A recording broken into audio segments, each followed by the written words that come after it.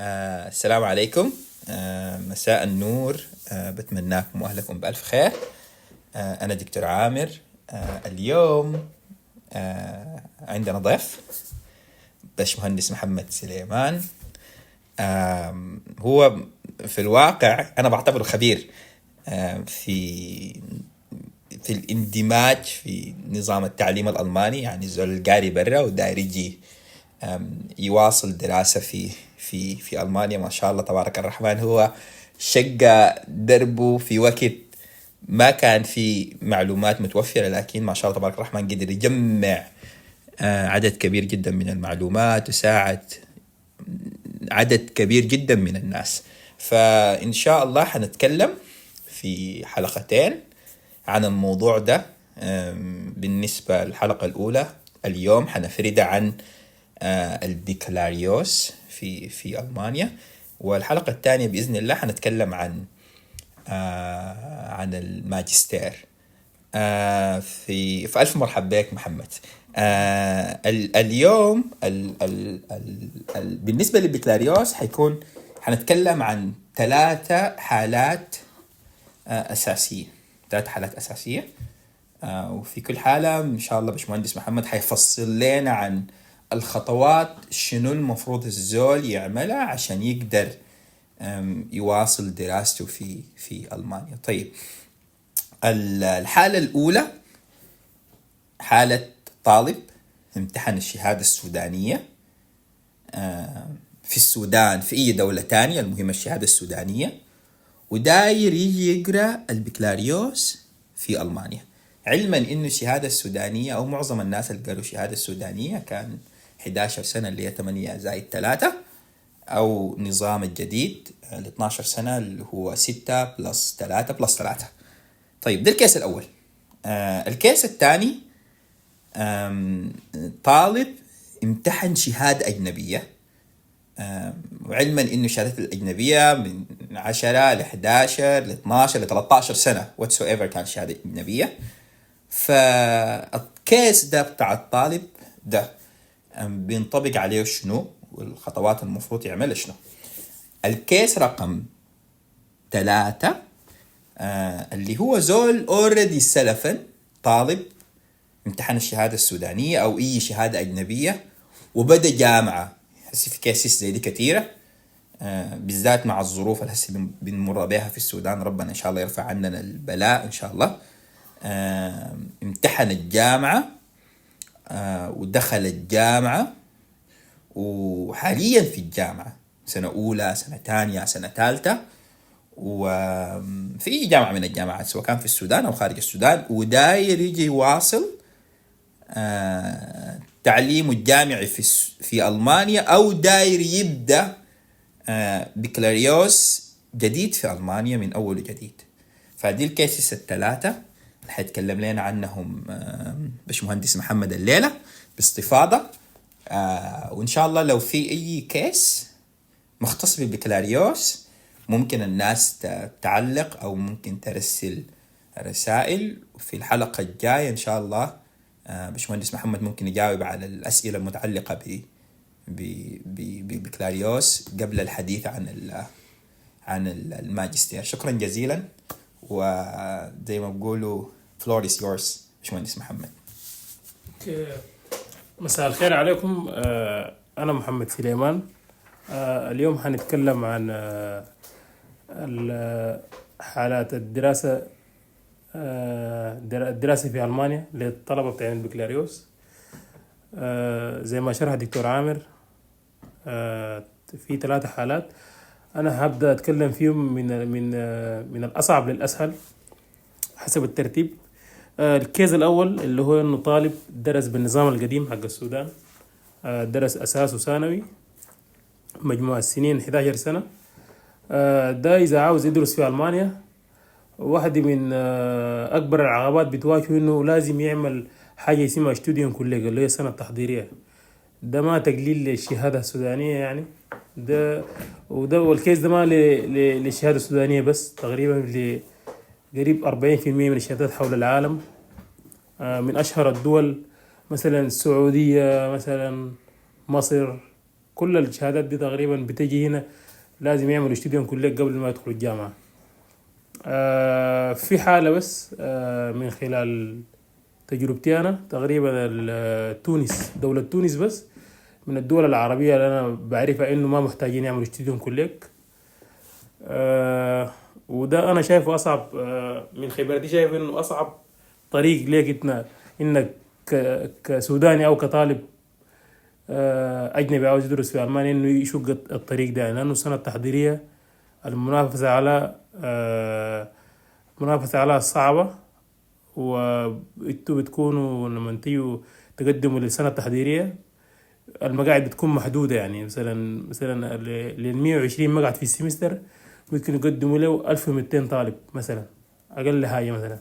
يعني أنت تقريبا بنفسك 120 طالب في المقعد الواحد، صح؟ تقريبا مش 120 صعب. وإحنا كسودان أنا واجهتني الحاجة دي، أخرتني كتير في دراستي، لأن أنا عملت الحاجة دي. يعني تقريبا ضيعت لي سنة كاملة عشان ألقى لي مقعد في الجامعة، يعني لأنه في الاستوديو كلك بس، لأنه بتخضع الامتحانات إنك أنت مواد قبل كده ما قريتها، واللغة أجنبية صعب عليك، ظروف كثيرة. يعني أنا ده بصراحة إنه الطريق ده أنا ما بفضله إلا لزول ما عنده بديل. يعني مثلا زول خصوصا هسي في زمن الحرب ما عنده إمكانية إنه يدخل جامعة أو كده، فما عنده حل اللي بتاع الاستوديو كلك. طب ممكن أسألك سؤال؟ تفضل. معلش باشمهندس محمد، فيما يتعلق بالسنة التحضيرية، هل هي يعني مجانية أول حاجة؟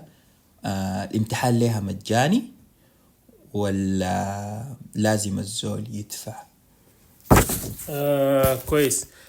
هو الامتحان له شبه مجاني، لكن طال انت تجي من بلدك مثلا بعد ما تحصل على الفيزا ويحددوا لك الامتحان، مثلا حيدوك قبل الامتحان الفيزا، حيدوك لك قبل الامتحان بماكسيموم كده اسبوع. يعني ما بيدوك مدة قصيرة، وغالبا في الاسبوع ده انت لو ما عندك خلفية، انا بتكلم عن زمان انه انا جيت كان ما عندي خلفية، وكان الكلام ده 2015 الميديا ما زي هسي وكده. هسي ما شاء الله المعلومات متوفرة في الانستغرام، في التيك توك، في الفيس، بتقدر تعرف انك انت جاي تمتحن شنو، ممكن تلقى لك نماذج يعني او مواد تساعدك. انا في زماننا كان بيدوك الستة ايام دي ما كافية، هتضطر تقعد 6 شهور تاني يعني تجهز الامتحان التاني، وممكن تمتحن في مدن تانية. يلا هي مجانية. نرجع للإجابة للسؤال إنه الامتحان مجاني، لكن أنت لو ما نجحت فوق من الأول بترتب عليك رسوم حقت سكن وتأمين صحي ومأكل ومشرب، عشان كده يعني مش يعني ممكن نقول مجانية. طيب سؤال تاني بس معلش قاطعتك. هل طبيعة الامتحان تعتمد على التخصص اللي انت عايز تدرسه، ولا امتحان ده عام زي امتحانات القدرات ولا كده؟ ممتاز. هو ايوه يعني الامتحان ده اول ما نرجع اسم الامتحان حق الدخول للسنة التحضيرية اسمه أوفنامة تيست. يعني لما تفسره كده حرفيا بيكون اسمه امتحان التسجيل، لكن في معناه انه امتحان قدرات. يعني هو بجد امتحان قدرات.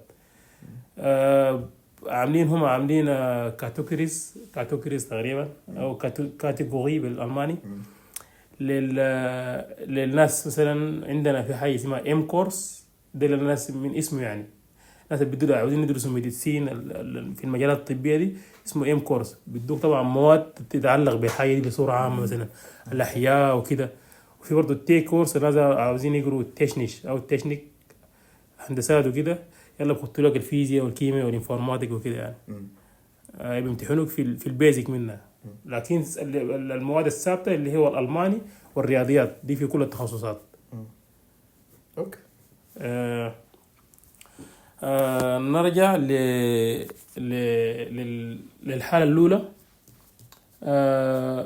كويس. بعد ما انت ان شاء الله تحجز مقعدك، بتمنى لك التوفيق ان شاء الله، وتجتاز الامتحان ده من اول مره. يعني حصلت على المقعد ده طوالي، انت بتكون بعد ده المقعد ده بخوي لك انك تلقى لك مقعد جامعي. في المانيا هنا بدخلك اذا انت ناجح بس، يعني ما عندهم النجاح بس، يعني مثلا أنا جايب باس مثلا نجحت بس، اذا نجحت بتدرس هندسه في كل المجالات في اي جامعه في المانيا غالبا. معلش بس لانه نقطه مهمه، ايوه كان قاطعتك. بعد ما انت نجحت الأوفنامة تيست في الأوفنامة تيست ودخلت السنة التحضيرية، صح؟ نعم. ودرست في السنة التحضيرية. نعم. مثلا ندي نموذج لطالب مثلا حق هندسة، الامتحان بتاع الأوفنامة تيست في الكاتيجوريز المتعلقة بالتكنيش زي ما انت قلت، أو الحياة اللي عندها علاقة بالعلوم التطبيقية تقريبا، ودخل السنة التحضيرية هي سنة ودرس فيها. بعد ذاك عشان يقدر يقدم لمقعد في الجامعة عنده امتحان تاني. نعم. بس النقطة دي أنا كان شرحتها بسرعة شوية. أيوة. طبعا بعد ما تنتهي من الأوفنامة تيست تدخل السنة التحضيرية. نهاية السنة التحضيرية عندك امتحان. أيوة. والامتحان ده اسمه FSB اختصار له، هو اللي بيقولوا Feststellungsprüfung. ده بيعادل الشهادة الثانوية الألمانية. كويس. ده بيخولك إنك تدرس حسب الكورس دارسه انت في أي جامعة ألمانية تقريبا بنسبة 90%. 10% دي مثلا للتخصصات اللي فيها، في تخصصات في ألمانيا فيها حاجة اسمها نومروس كلاوزس، يعني انت داير فيها تجيب فيها درجة معينة مثلا زي الطب مثلا. ده واحد من أصعب الأمثلة. الطب مثلا أنا في طالب في السودان جبت في الثانوي مثلا 92% في السودان.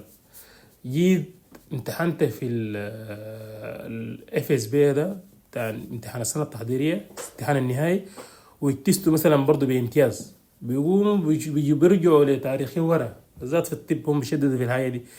بيشوفوا شهادتك الثانوية أصلا أنت معدلك كان كم.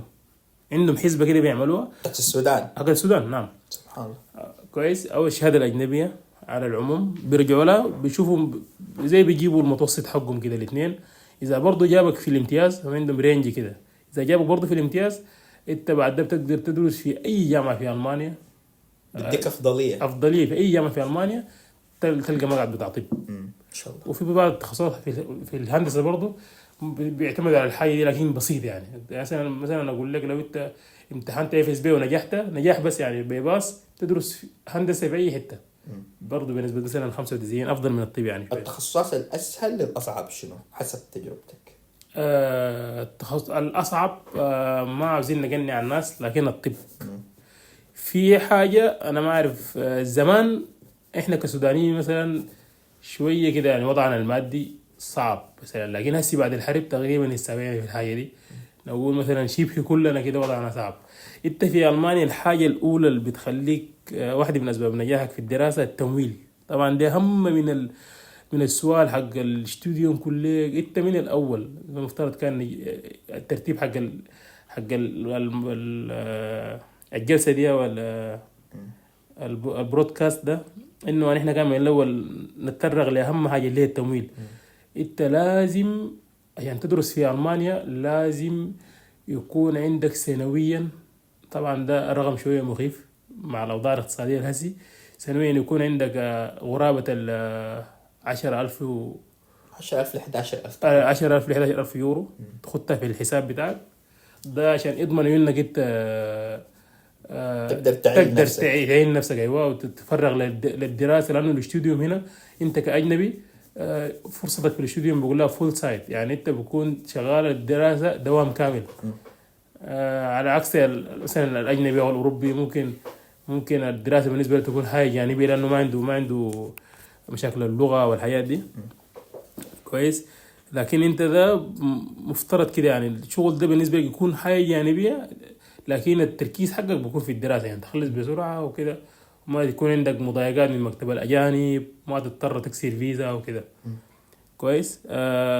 ده التمويل يعني. أنا بشوف إنه ده، أنا دائما من واحد يسألني من الدراسة في ألمانيا بقول له يا أخي أنت الشروط اللي خدتنا في السفارة تقريبا 8 شروط أو 10 شروط كلها في المتناول ما عدا 2. الشرط الأول اللي هو أنا جاي بخطه رقم 1 لأنه التمويل. التمويل ده لو انت عندك القدره الماليه اقلها حق السنه الاولى او السنتين الاوائل، انا بقول لك ده اول خطوات النجاح في الدراسه في المانيا. والشرط الثاني اللغه اللي عاوز تدرس بها هنا. انت كطالب بتاع بكالوريوس عندك تقريبا خياراتك، بس الخيار الاول والمتاح انك تدرس باللغه الالمانيه. دي بيساعدك بعدين في سوق العمل وكده. وهسي يعني اخيرا كده هسي حاليا في جامعات، بعض الجامعات الالمانيه بقت تدرس بالانجليزي في البكالوريوس، لكن في تخصصات غالبا ما تقنيه وكده. كويس. التخصصات الغير تقنيه ممكن بدت زي جامعتين ثلاثه تقريبا، دي الجامعات الحكوميه المجانيه يعني. غير كده انت كطالب بتاع بكالوريوس هتدرس بالالماني يعني. بس تنويه مهم للناس انه معظم الجامعات الحكوميه في المانيا على مستوى البكالوريوس وعلى مستوى الماجستير حتى الدراسه فيها ممكن نقول شبه مجانيه. الدراسه نفسها يعني ما في رسوم بتاع الدراسه زي الدول الثانيه مثلا في يوكي ولا امريكا ولا كده انك تدفع رسوم بتاع الدراسه، بتدفع رسوم بتاع التسجيل فقط بتاع السمستر زي ما عندنا مثلا في بلداننا. نعم. مع انه في بعض الاستثناءات في بعض الولايات للاسف الشديد بدت تفرض رسوم بتاع الدراسه. بالضبط يا دكتور. ايوه. انا قبل لما قلت لكم النقطه حقت التمويل ده لما قلت لك 10,500 يورو تقريبا في السنه، دي شامله اي حاجه، ما اكلك ومشربك ومسكنك واي حاجه. دي ما عندها علاقه بالرسوم اللي هتدفعها للجامعه، لانك انت في السمستر المتوسط حق الجامعات الالمانيه في السمستر للسنه كلها بتدفع تقريبا 1000 يورو سنه يعني، او 800 يورو تقريبا. حسب في جامعتين بس تقريبا في جنوب المانيا دي بتدفع عليهم حوالي 3000. ايوه دي نادره يعني. دي ما تقريبا استثناء كده يعني جامعتين. صحيح. وحتى الرسوم بتاعت التسجيل دي برضو ميبي معلومه اضافيه، انت بيجيك منها خدمات يعني اقلها بيدوك تذكره بتاعت مواصلات للمدينه اللي انت قاعد فيها.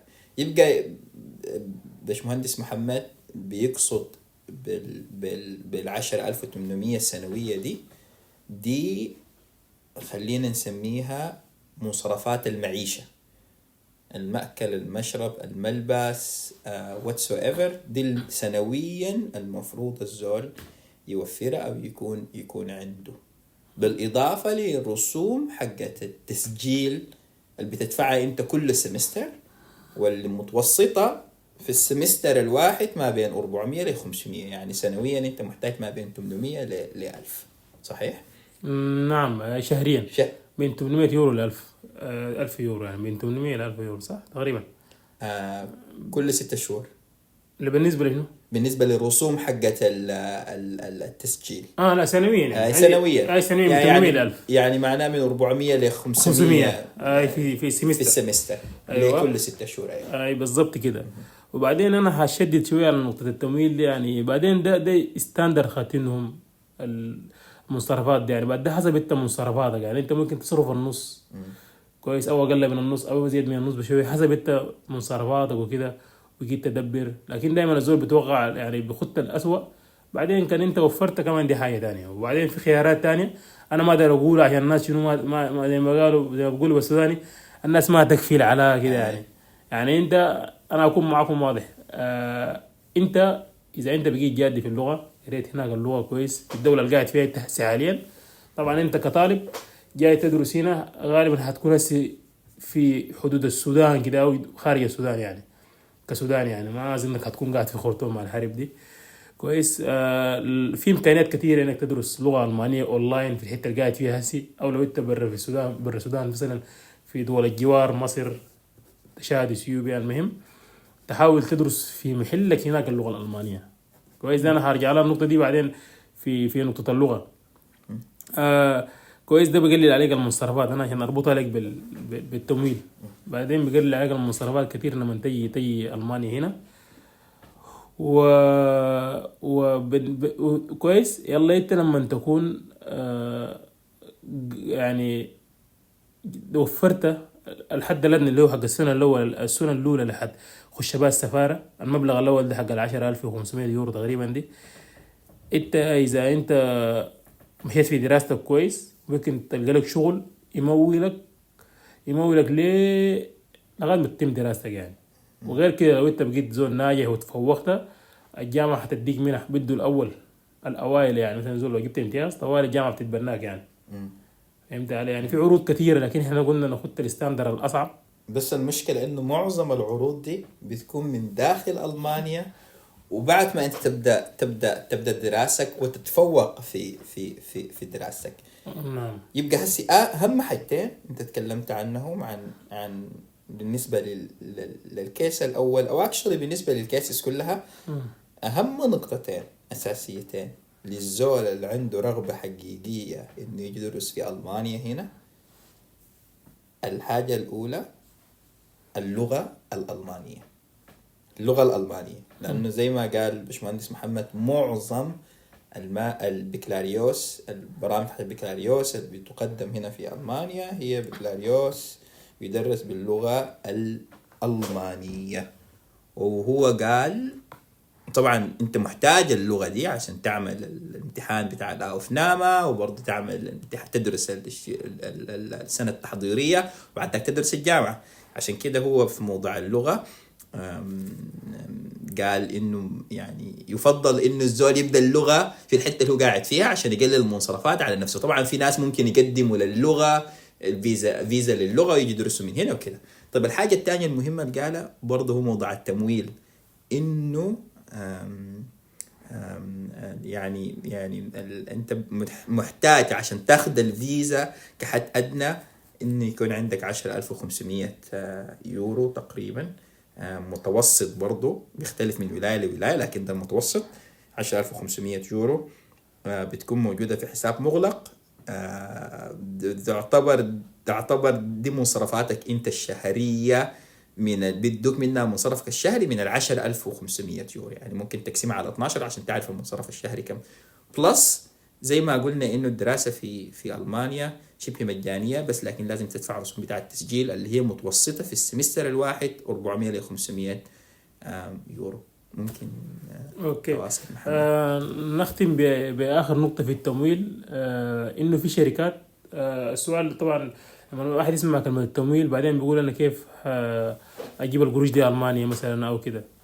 في شركات أونلاين، شركات موثوقة. أشهر شركة اسمها فينتيبا، تعمل فيها حساب عادي، تسجل إيميلك، تاخد جوازك كده، بيقوم يعمل لك رقم بنكي، وبتنزل فوق حساب، في الحساب تنزل فوق المبلغ، وبعدين بتدوك إيصال أو بتطبع الإيصال براك تمشي في السفارة انك تقدمه عشان تقدم للفيزا يعني.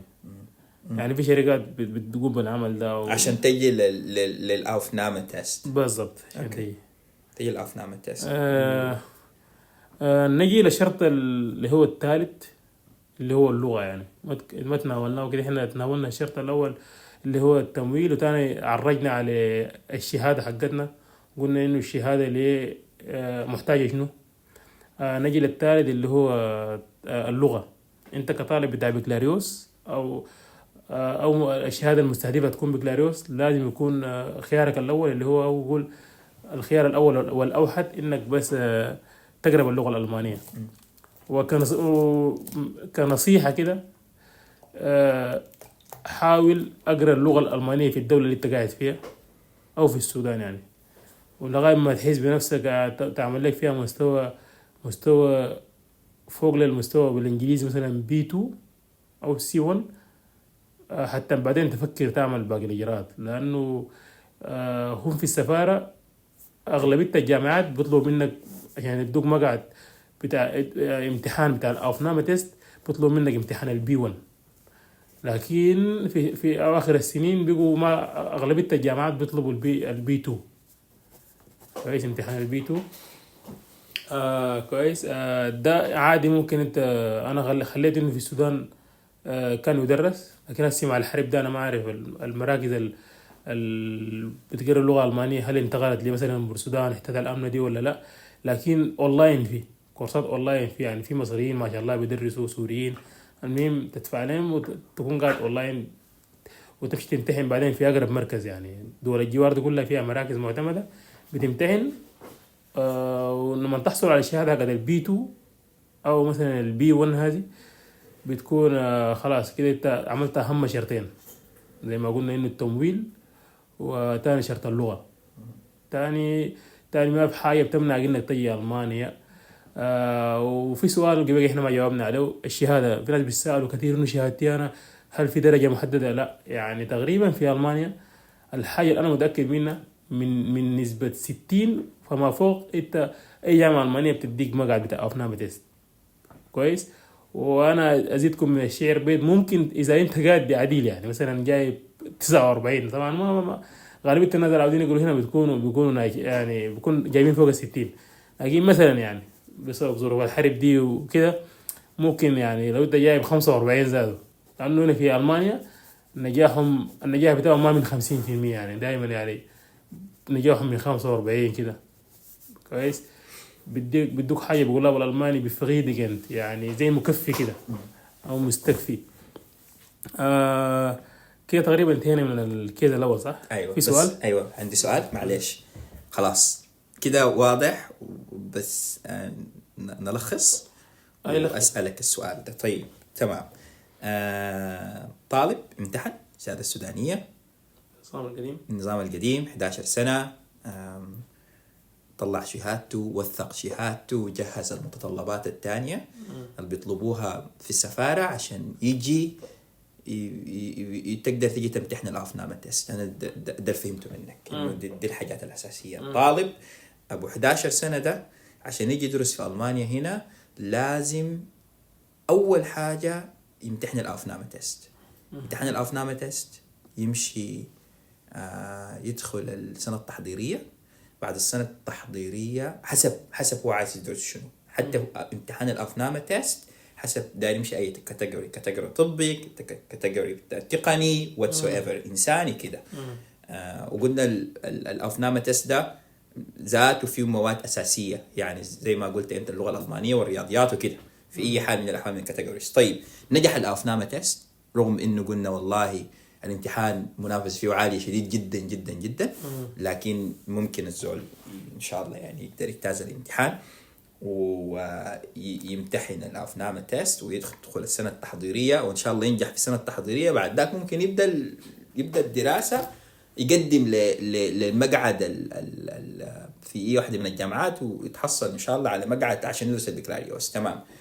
ده عشان تقدر تعمله of course محتاج إنك تقدم له فيزا عشان تقدر تجي ألمانيا وتعمل أوفنامة تيست. طيب الفيزا دي عندها متطلبات كثيرة of course، يعني طبيعي إنه توثق شهاداتك وحاجاتك وتجهز ورقك وكده، يكون عندك جواز ساري والأشياء الأساسية المعروفة دي ممكن الزول يشوفها في أي صفحة من صفحات القنصليات أو السفارات الألمانية في البلدان المعنية.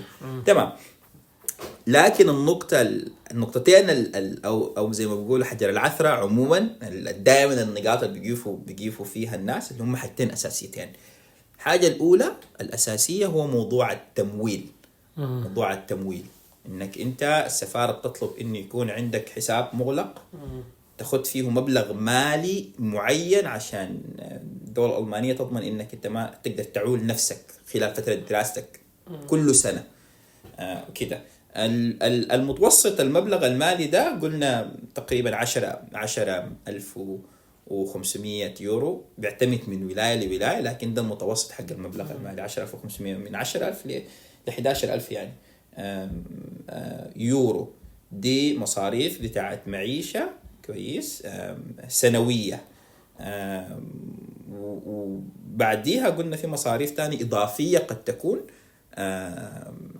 مثلا زي رسوم التسجيل اللي بتدفعها للامتحان بتاع الأوفنامة تيست مثلا، أو الرسوم التسجيل اللي حتدفعها بعدين للبكالوريوس، للتسجيل البكالوريوس. برضو حنقول مرة تانية إنه الدراسة في ألمانيا هي شبه مجانية في معظم الولايات، ما في رسوم حق الدراسة لكن في رسوم بتاع التسجيل وترجع عليك برضو في شكل بتاع خدمات. تمام.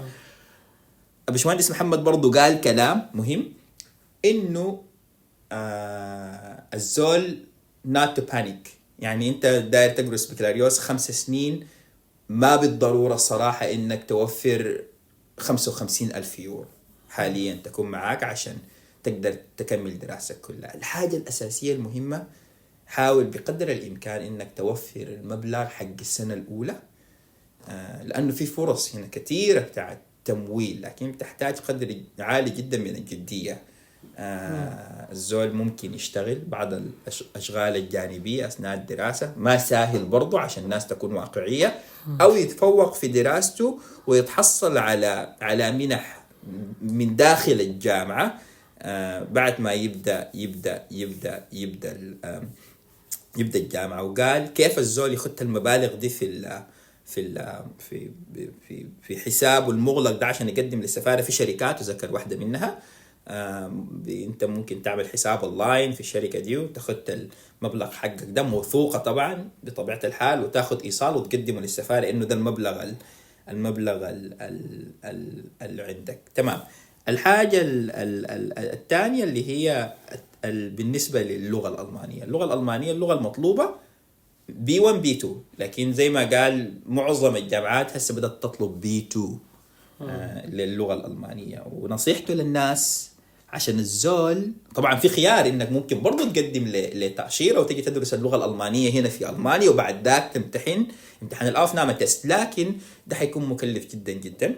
خيار الأمثل اللي هو بينصح به الناس إنه الناس تدرس اللغة الألمانية في بلدانة أو تدرس أونلاين أو أي حاجة عشان تقلل على نفسها وتمتحن في أي واحدة من المعاهد الامتحانات المعتمدة وتقدم بالشهادة بتاعت اللغة دي، لأن دي واحدة من المتطلبات الأساسية لأنك تأخذ الإقامة وبرضه عشان تنزل الأوفنامة تيست. السؤال المهم، الأوفنامة تيست ده بتقدم له وين؟ أنت قبل ذكرت إنه هل هي جهة حكومية؟ هل بتقدم له للجامعات ولا بتقدم له وين؟ ممتاز.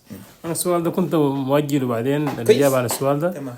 لكن هقوله في شركة اسمها أوني أسيست، من اسمها ظاهر يعني أوني أسيست، تساعدك إنك تقدم للجامعات لمختلف المراحل الدراسية من البكالوريوس للدكتوراه. المهم ديل بيتكفلوا بأي حاجة، حتى هم لما تنزل لهم أوراقك حقت الشهادة السودانية مثلا هم بيقوموا بيعادلوا لك الشهادة السودانية بالألمانية، بيشوفوك أنت جايب كم بالألماني وبيدولوا الحياة دي كلها هم وبودي شهادتك للجامعة وبيجيبوا لك منها الدعوة اللي هو القبول للامتحان ده، وبرسلوا لك في الإيميل أو بالبوست يجيك في البيت. والشركة دي احنا هنحط لكم الرابط بعدين حاضر في رابط الحلقة يعني. كويس. سهلة جدا جدا. وهو الامتحان ده بيعملوا الجامعات اللي بيعملوا الأوفنامة تيست. بتعملوا مش الجامعات عندها مراكز. أيوة. أيوة تقريبا جامعات يعني. مثلا هنا على سبيل المثال عندنا في هانوفر هنا الجامعة اسمها لايبنس أونيفرسيتيت، عندها اشتوديون كلك لكافة تقريبا اشتوديون كلك الأوحد في تقريبا في المقاطعة دي كلها يعني. أيوة في جامعة واحدة هنا في هانوفر تقريبا. اوكي ممتاز. يعني انت بتقدم للمركز حق الجامعة الخاص بالسنة التحضيرية، هي اللي بتعمل لك الأوفنامة تيست. لو نجحت بعد ذاك بتواصل معاهم الأوفنامة تيست أو السنة التحضيرية. تمام. طيب ممتاز. عندك ايه إضافة في الكيس رقم 1؟ على ما أظن ما هي. اوكي تمام. ننتقل للكيس رقم 2 اللي هو أنا شايفه أقل سهولة يعني أو زي ما قلت في الأول ده الكيس الأول كان الأصعب، ده يعني أقل صعوبة أو بالنسبة لي تقريبا المفضل. إنك تكون أنت أصلا بديت دراسة بكالوريوس كويس، والبكالوريوس الشرط الأساسي في الجامعات الألمانية طبعا هم ما بينظروا للجامعة هكذا تقريبا، برضو ممكن كنسبة ناخد 90% من الجامعات السودانية معترف بها في ألمانيا، يعني ما تخاف من الجامعة اللي قريت فيها. وأغلبية الناس بيكونوا قروا في الخرطوم وفي السودان وفي بحري جوبا سابقا المهم جامعات دي. لكن أغلبية الجامعات غرب النيل أي جامعة تقريبا الألمان ما عندهم مشكلة معها، على شرط تكون شنو في التخصص اللي عاوز تدرس انت تكون قاري 3 سمسترات، والثلاث سمسترات دي الألمان بيقول لك دارين منك حاجة اسمها المودول هاندبوخ. ده توصيف المواد كده يعني مثلا، يعني بالسوداني بيقول لها أقرب لشهادة التفاصيل تقريبا، لكن ده الزول أصلا لما يكون ما خلصت الجامعة بيقول لك جيب يعني توصيف المواد إنك دار عارفوا إنك قريت شنو مثلا. هي ما تفاصيله بس آه. إنما حتى شهادة تفصيلية بالمنهج اللي أنت درسته، إيه. حتى بمفردات المنهج اللي أنت درسته، صحيح؟ بالضبط. أي. أيوة توصيف يعني المواد. مثلا درست مادة مثلا بتاعت strengths of material، درست فيها شنو؟ مواد، نعم درست فيها شنو بالضبط؟ بالضبط. أوكي. يلا هم بيشددوا على الحتة دي عشان بعدين إذا زي ما قلنا إذا أنت قلاها قاري 3 سمسترات ده بيعفيك من أصعب حاجة هو كابوس طلبة البكالوريوس اللي هو الاشتوديوم كليك، يعني ده بيوفر عليك الاشتوديوم كليك، بيعفيك من السنة التحضيرية. بيعفيك من السنة التحضيرية. أوكي. عشان كده قلت لكم ده الكيس المفضل، يعني أنت تكون قريت 3 سنوات امتحنت وتحصلت على المودول هاندبوخ جبته معك، ده بيعفيك من السنة التحضيرية وبل يعني بيوفر عليك مواد. يعني مثلا انت لو مثلا في الرياضيات مثلا اقول لك مات اينس مات تسفاي ما اعرف بالعربي الرياضيات الاوليه والتخصصيه إيه. مثلا لو جايب فيها درجات مثلا جايب فيها امتياز جيد جدا الالمان طوالي بيدوك الخيار هنا. اغلبيه تتكلم مع البروف تقول له يا اخي انا داري شهادتي هكذا السودان دي طوالي، في واحدين بيقول لك نمتحنك فيها طوالي، وفي واحدين بيقول لك خلاص زي ما انت دايره بيدوك لها، يعني ممكن توفر عليك مواد كثيره في البكالوريوس. ممتاز. ما بالضرورة تنزل في نفس السمستر اللي انت كنت فيه في السودان او في حتة تانية، لكن بيوفر عليك بعض المواد، ممكن يعفيك من بعض المواد. نعم بالضبط. تقريبا ده اهم حاجه في الكيس ده، يعني ما اظن باقي الحياه ينطبق عليه نفس الحاجات. ايوه اللغه الالمانيه، ايوه التمويل، توثيق الاشياء وكده بالضبط. يلا ايوه يلا ده مش بيعفيك في السنه التحضيريه بس، ده بيعفيك من نصها مثلا. يعني كيف اذا انت ده بيعفيك من السنه التحضيريه، لكن بقول لك عشان تخش الجامعه لازم تجيب لنا مستوى معين من اللغه الالمانيه، يعني هتضطر تقرا هنا كورس او تمتحن، بس تمتحن امتحان عشان تقرا في المانيا انت محتاج مستوى اسمه C1 هوخ شوله بقول له كده، او C1 او C2 من معهد جوتا. ده المستوى المطلوب، يعني C1 تلك هوخشولة او C2 جوتا كويس. ده يعني تدرس جامعة. اذا انت عندك امتحنت الامتحانين دي اللي جبتهم مثلا اي واحد منهم وعندك الثلاث سمسترات انت طوال بتخش الجامعة طوال، ما محتاج اي سنة تحضيرية حتى وما محتاج الامتحان حق نهاية السنة التحضيرية، ما محتاج اي حاجة. يعني انا اشيل شهادتي بتاعت اني قريت 3 سمسترات في الجامعة وتوصيف المواد، وطوالي اقوم واجيب الشهادة بتاعت اللغة الألمانية، المستوى بتاع C1 لو كان تلك، ولا C2 أو C2 لو كان جوتا. أشيل ديل وأمشي اليوني أسيست، أختار الجامعة اللي أنا عايز أقرأ فيها، وإن شاء الله حياخدوني طوالي برضه عن طريق اليوني أسيست. ما محتاج أي سنة تحضيرية أو سنة وسيطة. بالضبط. شيل قبولك بتاع الجامعة، تمشي السفارة مع شهاداتك ولغتك وكده، تاخد الفيزا. لكن طبعا ما بيعفيك من الشرط حق التمويل برضه. تمام. ننتقل للكيس الأخير تقريبا بتاع الطلبة اللي امتحنوا شهادات أجنبية.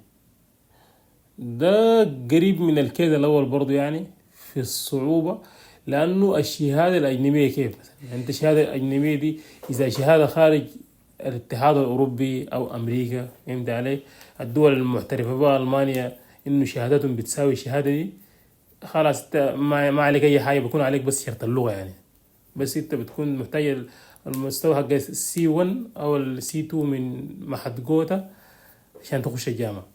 يلا لكن الناس هم بيتعاملوا معك تعامل الدوله كلها. مثلا انا في السودان في مدارس زي ما اسمها مدارس انترناشونال صح كده.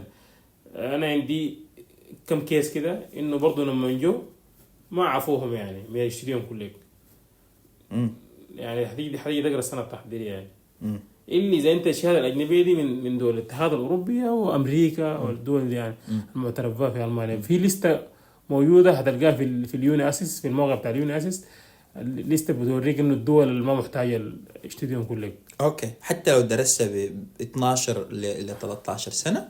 اي حتى لسه من 12 ل 13 سنه. اوكي، يعني الزول اول حاجه يعملها يمشي اليوني اسيست. نعم، بالذات الكيس بتاع السودان ده واضح جدا جدا.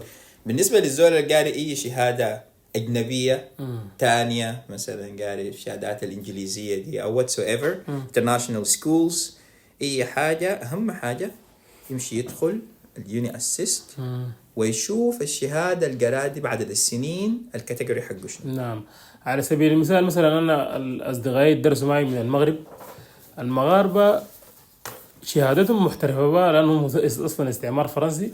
نفس الشهاده دي لو ما هي جامعات فرنسيه ما دارين منه اي حاجه، لانه اصلا بيكون في الثانوي والاساس قرب اللغه الفرنسيه، بيدخل فرنسا بيدرس اي جامعه عاوزها بنفس الشهاده.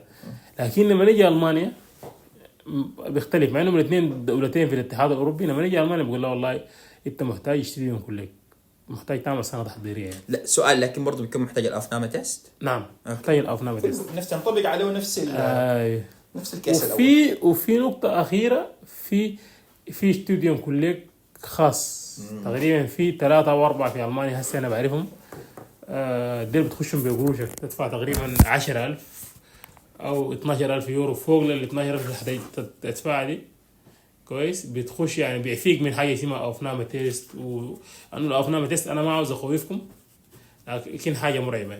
انا ممكن ارسل لكم صور فيديو انه الناس بتكيف كيف في الصف. يعني تخيل ما اعرف يعني مثلا في شارع كده تصحى من الصباح تلقى لك شارع مقفول بس ناس واقفين صف زي الصف بتاع وزاره التربيه والتعليم لما تكون ماشي تجيب شهاده الثانوي لما تطلع ولا حاجه دي، ولا ماشي التوثيقات الخارجيه بس هاي الصفوف دي الناس ممتحنين بس. وبعدين اشكالهم بتكون مرعبه، انت بتشوف يعني بتشوف صينيين ما صينيين، بتشوف صينيين، بتشوف افارقه، بتشوف اوروبيين، المهم كل الاجناس.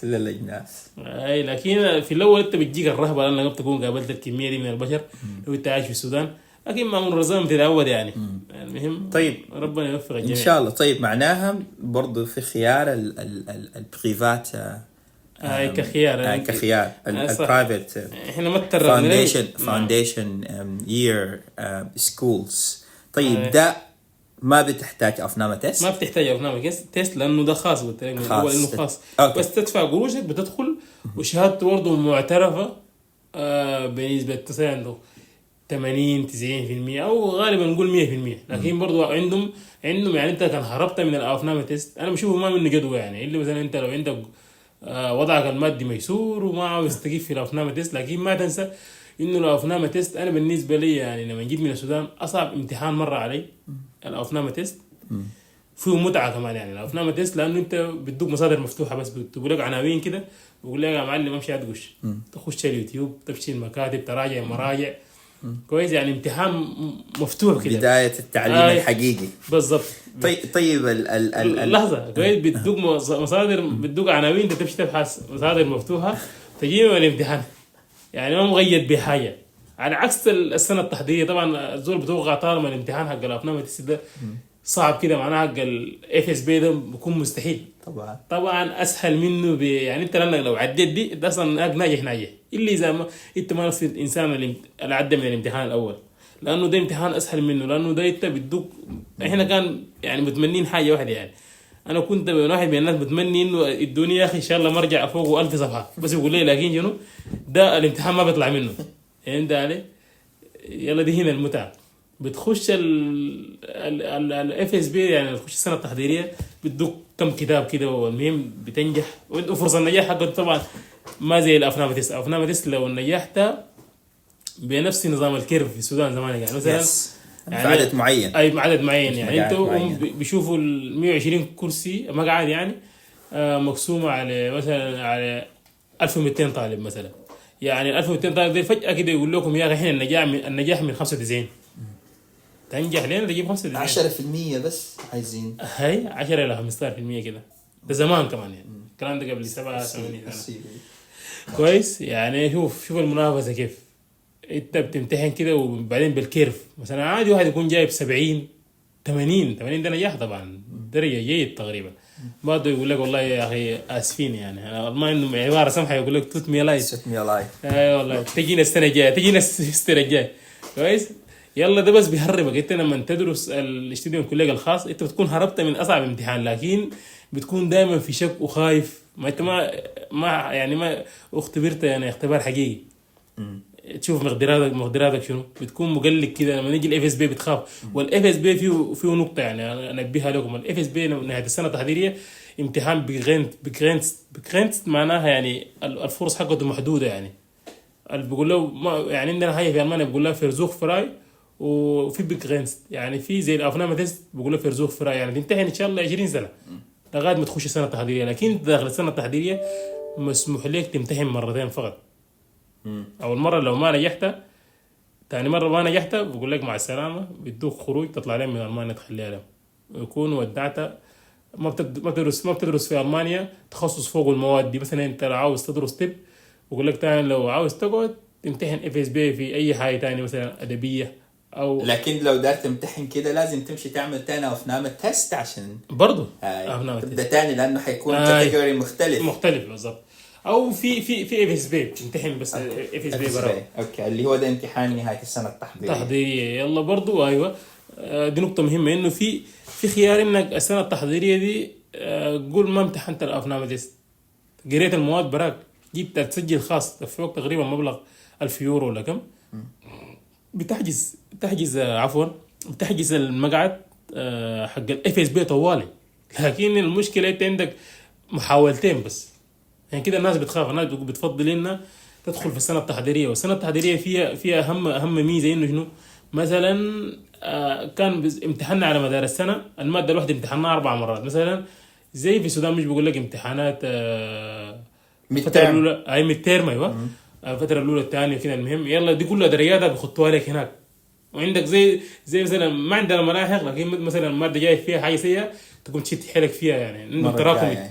بعد شويه انت لما تجي انت تقريبا من نص السمستر الثاني انت بتعرف نفسك تضمن انك يعني هو بتيجي خاشي الامتحان النهائي بدون توتر.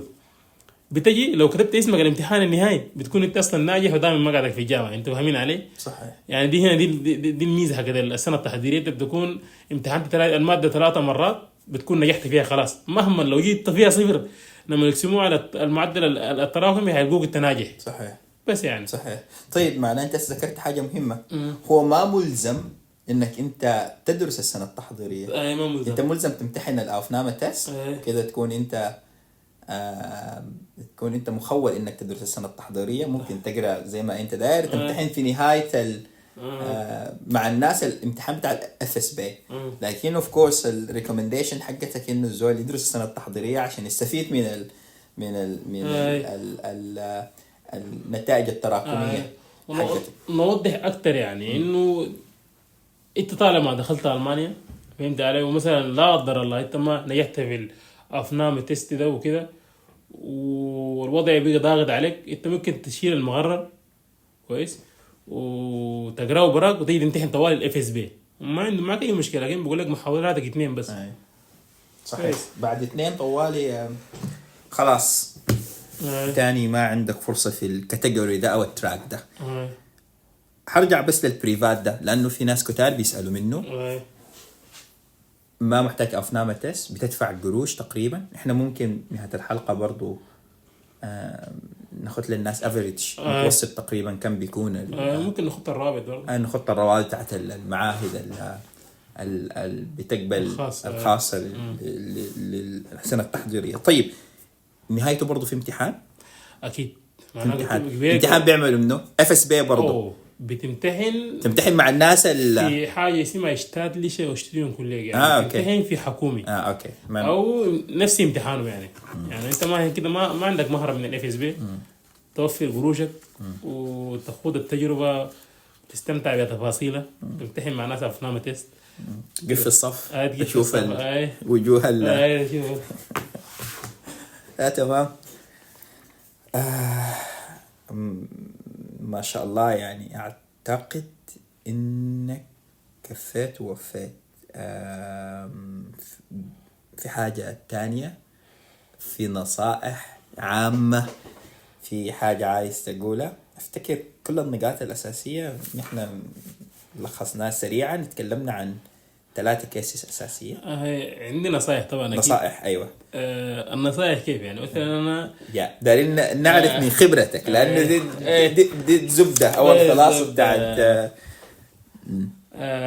طبعا بقول لك شكر نفسه إبليس، لكن أنت عارف في أوروبا عامة أو في العالم ده كله يعني زول من تجاربه في الحياة، إنه أنت مثلا في أوقات كثيرة تكون محتاج للمعلومة، بس إذا عرفت المعلومة في الوقت المناسب بتوفر عليك سنين وشهور من التعب والبحث وكده والمخاطرة يعني. كويس. أنا نصيحتي لك أنت لما بجد لو عاوز يعني أسمع كلمة بجد يعني لو عاوز تدرس في ألمانيا، أنت المقطع ده تقريبا بيكون كافي يعني كافي للمعلومات، لأنه أنا قبل 8 سنوات لما كنت في السودان ما لقيت المعلومات دي أصلا، على بساطتها دي أنا ما لقيتها. لكن الزول بجد لو عاوز يدرس بديت باللغة، أنت مثلا بديت باللغة مثلا من الشروط الأولى دي اللغة، بديت باللغة الألمانية، لما تدرس المستوى الأول أو الثاني أنا متأكد أنت تاني ما بتحتاج تسأل زول، ما بتحتاج ترجع للفيديو، لأنه أنا قبل 9 سنوات لما بديت اللغة الألمانية دي بعد شوية وقت ده كان ما في ميديا وما في ما عارف النت حق السودان ده كان ما عارف بيشغل شنو. المهم أنا كنت بترازل مع جامعات من المستوى الرابع، وجامعات ترجع لي بالإيميل ورحبوا بيك وتدوك دعوات وتتصل بالسفارة فجأة كده لقيت نفسي قاعد في ألمانيا يعني. شو الكلام ده قبل 9 سنين بدون تجربة وبدون ما أسمع من زول وأزال من زول. أنت لما تدرس اللغة الألمانية في المستويات الأولى حتلقى ناس بيشاركوك نفس الاهتمام، بوفروا عليك المعلومات دي. أصنع الحصة بتكون عرفت ألمانيا والمدن، بعد شوية عرفت الجامعات، بعد شوية جاك رابط طاير، واحد صاحبك قال لك أنا ده أخوي في ألمانيا اداك حماس، ده قال لك شنو. بعد شوية أنت لما تحصل المستوى البي 1 أو البي 2 أنت تلقائيا بتكون عايش كأنك أنت زول عايش في ألمانيا، لكن بس زي في عالم موازي يعني، لكن أنت قاعد في ألمانيا وعايش تفاصيلها كلها، بس فضل لك آخر خطوة إنك تاخد الفيزا يعني. المسألة دي ما صعبة. التمويل ده أنا مهما كانت الظروف صعبة لكن أنت عندك الرغبة، التمويل ده أصلا ما هيكون لك عائق يعني. ما تخاف من الحاجة دي إنه المبلغ ده 10,000 وكده. كويس. أنت بجد أبدأ هسيلة لو ما عندك يورو واحد، لكن عندك الرغبة وحاسس إنك تقدر تجي البلد وتبدع فيها، أبدأ بس ربنا بيفرجها سنة شهر. المهم أنت جهز نفسك. أعمل الشرط الأول اللي هو اللغة. تكلم عن تجربة أنت طبعا. أيوة. أعمل لأنه الناس دائما بتتخوف والإنسان أصلا بيكون داير العذر. يا والله يا يقول لك أنا يا أخي 10,000 دي وما عارف 10,000 دي أنا كان عندي بعمل بها هي 10,000 يعني هي 10 مليار هسه تقريبا بالسوداني أو 10 مليون سوداني. ما هتجيب لك عقبة يعني. والله أنا ما أقدر أقول لكم لحظة، ما أقدر أقول لكم اتصرفوا مع الفوضى الحسي دي أكسر لكم بنكي، لكن بجد أنت بجد لو عاوز تقرأ أبدأ بس أبدأ بس عايز أضيف حاجة بسيطة هنا. برضو من تجربتي ده حرفيا ده استثمار ناجح مضمون يعني حقيقي ده استثمار بإذن الله بيكون ناجح ومضمون يعني.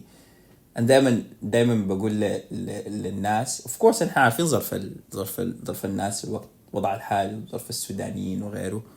الظروف المادية صعبة وبقت أصعب بعد الحرب، لكن كنت بقول للشباب إن شاء الله تدينا أخذ من خالتك 800 يورو وأخذ من صاحبك ما عارف كده وبتاعه هنا واعتبرها دين.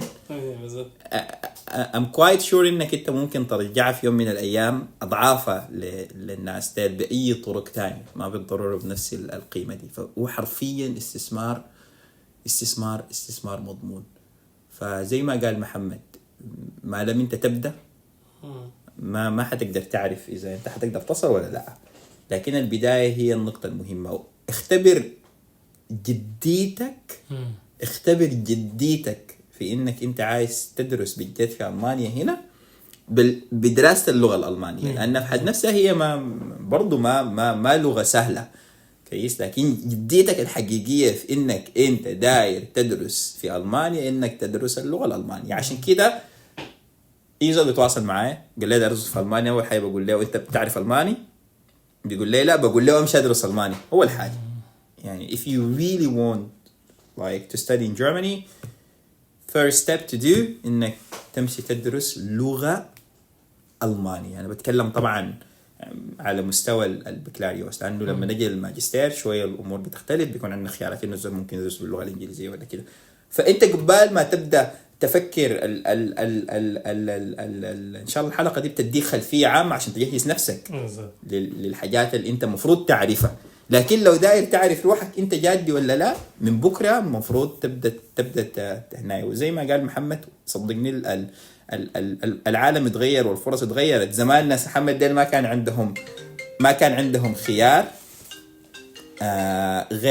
غير إنه يمشي يدرسوا في معاهد بتاعت لغة ألمانية وكده وبتاع. لكن هسي العالم بقى مليء بالأونلاين كلاسز كورسز opportunities وكده. في روابط بتاعت ممكن الزول يبدأ اللغة الألمانية برضو ممكن ياخدها باشمهندس محمد في نهاية الحلقة إن شاء الله يعني. فتخلي دي حاجات ممكن تساعد الناس، لكن نصيحتي أبدأ. ممتاز. وأخيرا في فرص طبعا، لكن الفرص دي فرص أسهل من اللي قلناه ده كله. أنا والدكتور يعني كنا حريصين إنه الزول خدت لكم الستاندرد عشان الزول ما يبني أماله وبعدين يصدم يعني. لكن في فرص تانية أسهل من ده كله، لكن ما بيعرفها الزول إلا لما ندرس ألماني. تجيب يعني مشكلة التمويل دي ممكن تتحل لو انت قريت ألماني. في فرص كثيرة بتيجي ما من حاجة. أنا زول بعدين ما يتورد تقرأ وتقول لي المنحة وين مثلا، هي ما منح، لكن انت بلغتك تقدر تخلق فرص هنا في ألمانيا. تجي لألمانيا بدون تمويل بدون أي حاجة إن شاء الله. بإذن الله. كتر ألف خيرك باشمهندس محمد. كانت ساعة مرت سريع على فكرة. جزاك الله ألف خير وبتمنى لكم التوفيق. ممكن الناس عندها رغبة حقيقية طبعا، عشان ما في زول يقول لي أنا والله اتكلمت كتير. actually إذا أنت بجد داير تدرس لازم تسمع الكلام ده كله. ده ذاته اختبار لصبرك في ألمانيا ورغبتك الحقيقية. فالناس تسمع الكلام ده كله. اللي عنده أي سؤال ممكن يخطه في التعليقات أو يتواصل معنا، وممكن نجاوب على الأسئلة دي بصورة عامة في الحلقة الجاية الثانية اللي حنتكلم عن الماجستير إن شاء الله. شكرا جزيلا باشمهندس محمد، ونتمنى لكم إن شاء الله أمسية سعيدة. في أمان الله. السلام عليكم.